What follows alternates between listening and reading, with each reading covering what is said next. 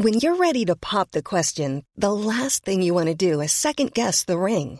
At BlueNile.com, you can design a one-of-a-kind ring with the ease and convenience of shopping online. Choose your diamond and setting. When you find the one, you'll get it delivered right to your door. Go to BlueNile.com and use promo code LISTEN to get $50 off your purchase of $500 or more. That's code LISTEN at BlueNile.com for $50 off your purchase. BlueNile.com, code LISTEN. Hey, it's Paige DeSorbo from Giggly Squad. High quality fashion without the price tag. Say hello to Quince. I'm snagging high-end essentials like cozy cashmere sweaters, sleek leather jackets, fine jewelry, and so much more. With Quince being 50 to 80% less than similar brands. And they partner with factories that prioritize safe, ethical, and responsible manufacturing. I love that. Luxury quality within reach. Go to quince.com/style to get free shipping and 365-day returns on your next order. Quince.com/style. The biggest breaking news stories and outspoken opinion. The Breakfast Briefing with Julia Hartley-Brewer on Talk Radio.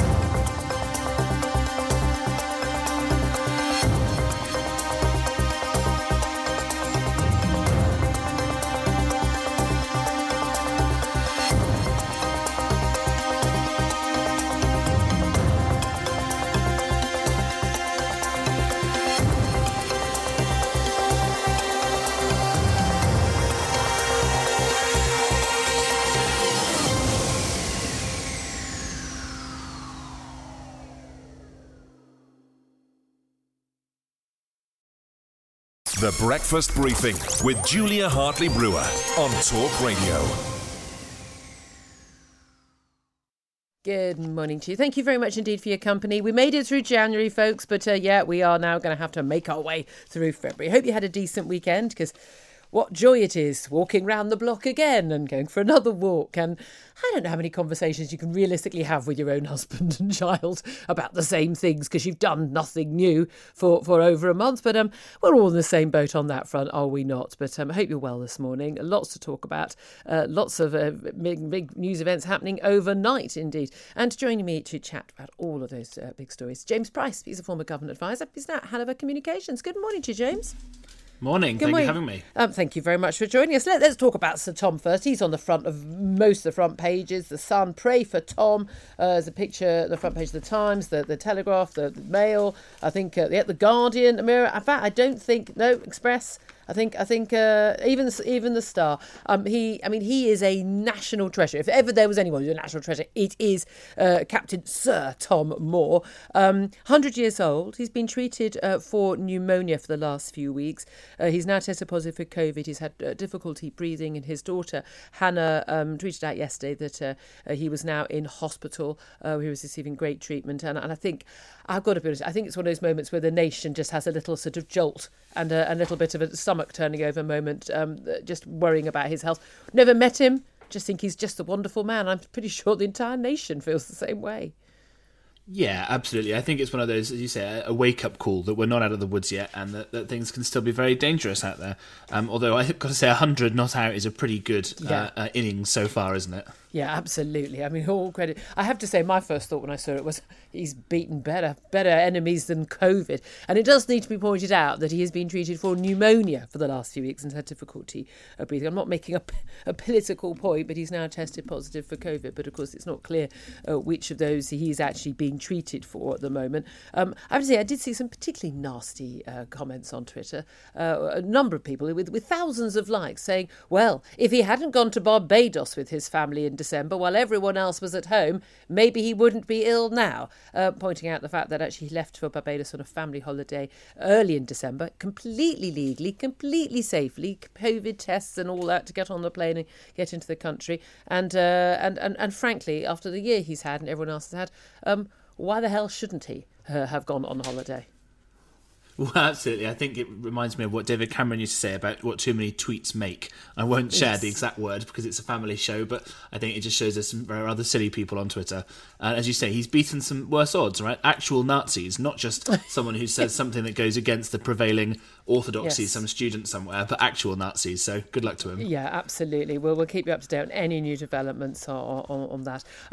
Let's also talk about other events overnight before we get to other COVID happenings here, and that is Myanmar, where we have seen a military coup overnight. Aung San Suu Kyi, the de facto leader, effectively deposed. The military saying that this sounds horribly familiar, people. They don't accept the results of the last election. They consider them to be fraudulent. And that would never happen anywhere in the Western world, would it? And they've imposed emergency powers for 1 year as part of that military coup. I have to say, you sort of think, well, this is an outrage, just a terrible thing. Living the way we do right now, I don't think anything surprises me anymore. No, absolutely not. There's a lovely way to seg between the two stories, by the way, which is that apparently in the Second World War, Captain Tom was stationed out in Burma, where he survived getting dengue fever. So there's a way to link the two stories. Beaten worst enemies. Exactly. Aung San Suu Kyi, who was the darling, of freedom fighters everywhere, and turned out really not to be quite such the freedom fighter many of us had hoped she was. But better than a military coup, would we say? I'm preferring, but we are seeing the political leaders, including Aung San Suu Kyi, have been detained once again by the military there. It's not like when she was in power she particularly stood up to them, and she's actually been accused of being involved in genocide as well. So she's not covered herself in glory. But the thing is, realistically, what is the world going to do about this? And the answer would come surely a resounding nothing.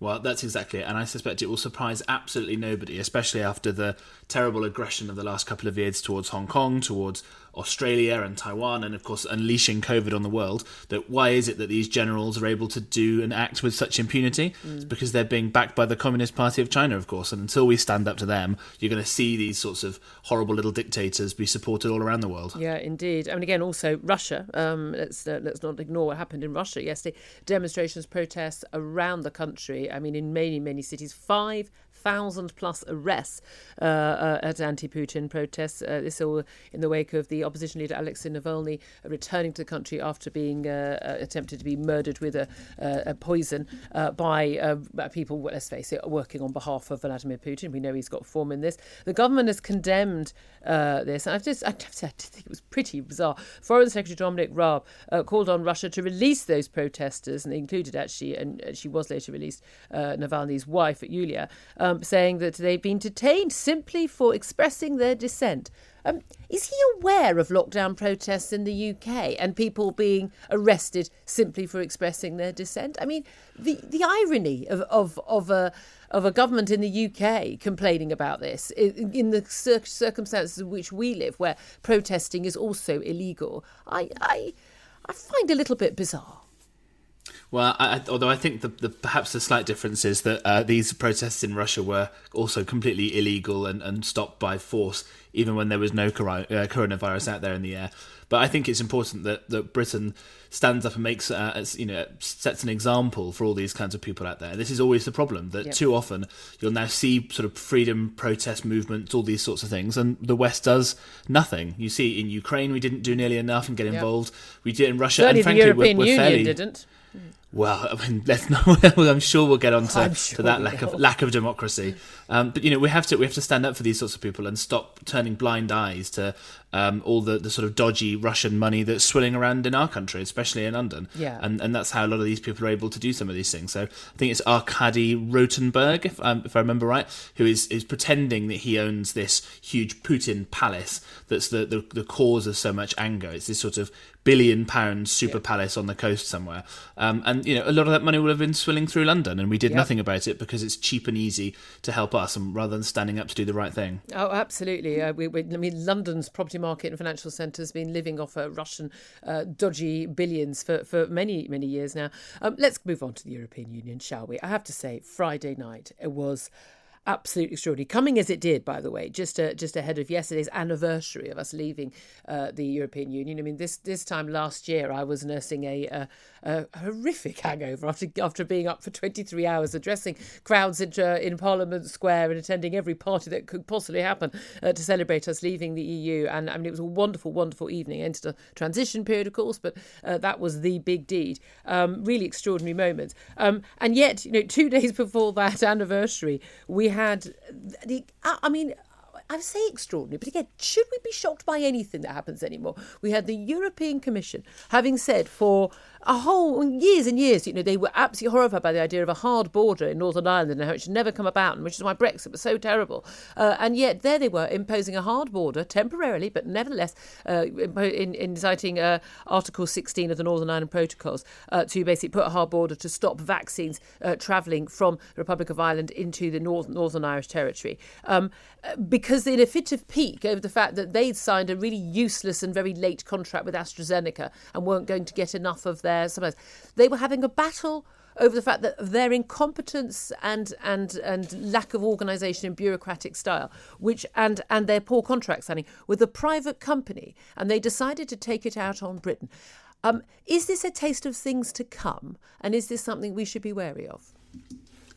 I've spent all weekend working out how exactly it was I was going to be able to talk about this, but I still find myself completely flummoxed by whatever the chain of thought processes were that led the EU to act in this way. I think that as a leaver like you, I've been kind of conditioned over the last couple of years by the kind of constant barrage of how stupid we were as Brexiters, and how what Brexit was going to cause, World War III and super gonorrhea and all these sorts of horrible, ridiculous claims.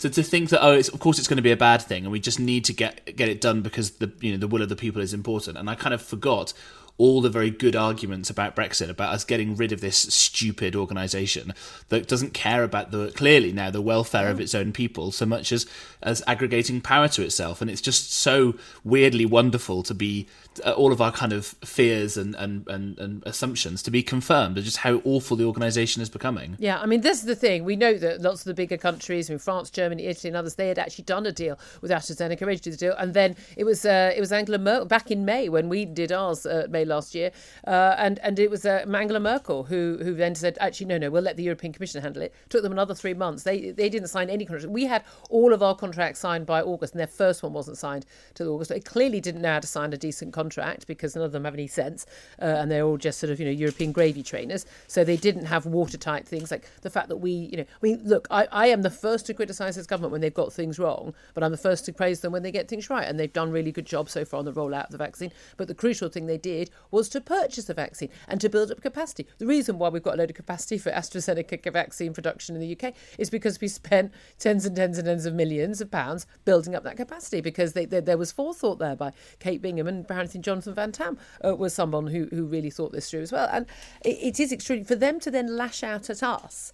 I mean, we will debate later in the show. Do you think that we should, in an act of vaccine diplomacy, hand over some of our vaccine supplies, whether to the whole of the EU or to Ireland specifically, before all of our vulnerable people have had their second dose, or indeed before every adult in the UK has been offered both doses? Should we do that just as an act of vaccine diplomacy? Or should we say, frankly, you made your bed, you lie in it? It's a huge question. And first of all, it's absolutely no surprise to probably so many of your listeners that a bunch of unelected apparatchiks sat in Brussels had no idea how to sign a decent contract. I'm not sure that would surprise anybody at all. And you contrast it to the ways you just mentioned Kate Bingham. She was a venture capitalist who got a bunch of private sector experts in to make all of this work. And didn't quibble on price, because the sooner we get out of this mess, the sooner the economy gets going again. It's the best return on investment we'll ever be able to spend any money on, almost ever. Signed up to loads of these different vaccines that might work as a kind of venture capitalist style, secured loads of great deals, and are well ahead of it all. And I think it's the perfect model of how Brexit Britain should operate on the global scale. And I think the part of that is exactly as you say, that we should be incredibly generous with having got this stuff right. Yep. William Pitt, when we beat the French off for the first time, said that England has saved itself by its efforts, and I trust saved Europe by its example. And I think that example, certainly with the Irish, of helping vaccinate them, will go and do wonders for our kind of global standing on the world stage, and to help the poor people of Europe who are suffering under the EU just as much as we were. You're right. I don't like the Irish government, because they actually acted to try and stop Brexit from happening and the enactment of a democratic result in this country. But the Irish people shouldn't risk their elderly people dying of this virus as a result, as a punishment. So yeah, fair point. We'll debate this and many more stories throughout the show. Lots more to talk about, including with this amazing vaccine rollout we've seen over the weekend, whether or not that means that we can get schools back soon, or, as some scientists are calling for, lockdown to continue until May at the earliest, social distancing for another year. I told you they'd be demanding that, didn't I? This is Talk Radio. Don't forget to catch me live tomorrow morning from 6:30 on DAB, smart speaker, and online at talkradio.co.uk. Planning for your next trip? Elevate your travel style with Quince. Quince has all the jet-setting essentials you'll want for your next getaway, like European linen, premium luggage options, buttery soft Italian leather bags, and so much more. And it's all priced at 50 to 80% less than similar brands. Plus, Quince only works with factories that use safe and ethical manufacturing practices. Pack your bags with high-quality essentials you'll be wearing for vacations to come with Quince. Go to quince.com/trip for free shipping and 365-day returns. When you make decisions for your company, you look for the no-brainers. If you have a lot of mailing to do, Stamps.com is the ultimate no-brainer. Use the Stamps.com mobile app to mail everything you need to keep your business running with up to 89% off USPS and UPS. Make the same no-brainer decision as over 1 million other businesses with Stamps.com. Use code PROGRAM for a special offer. That's Stamps.com, code PROGRAM.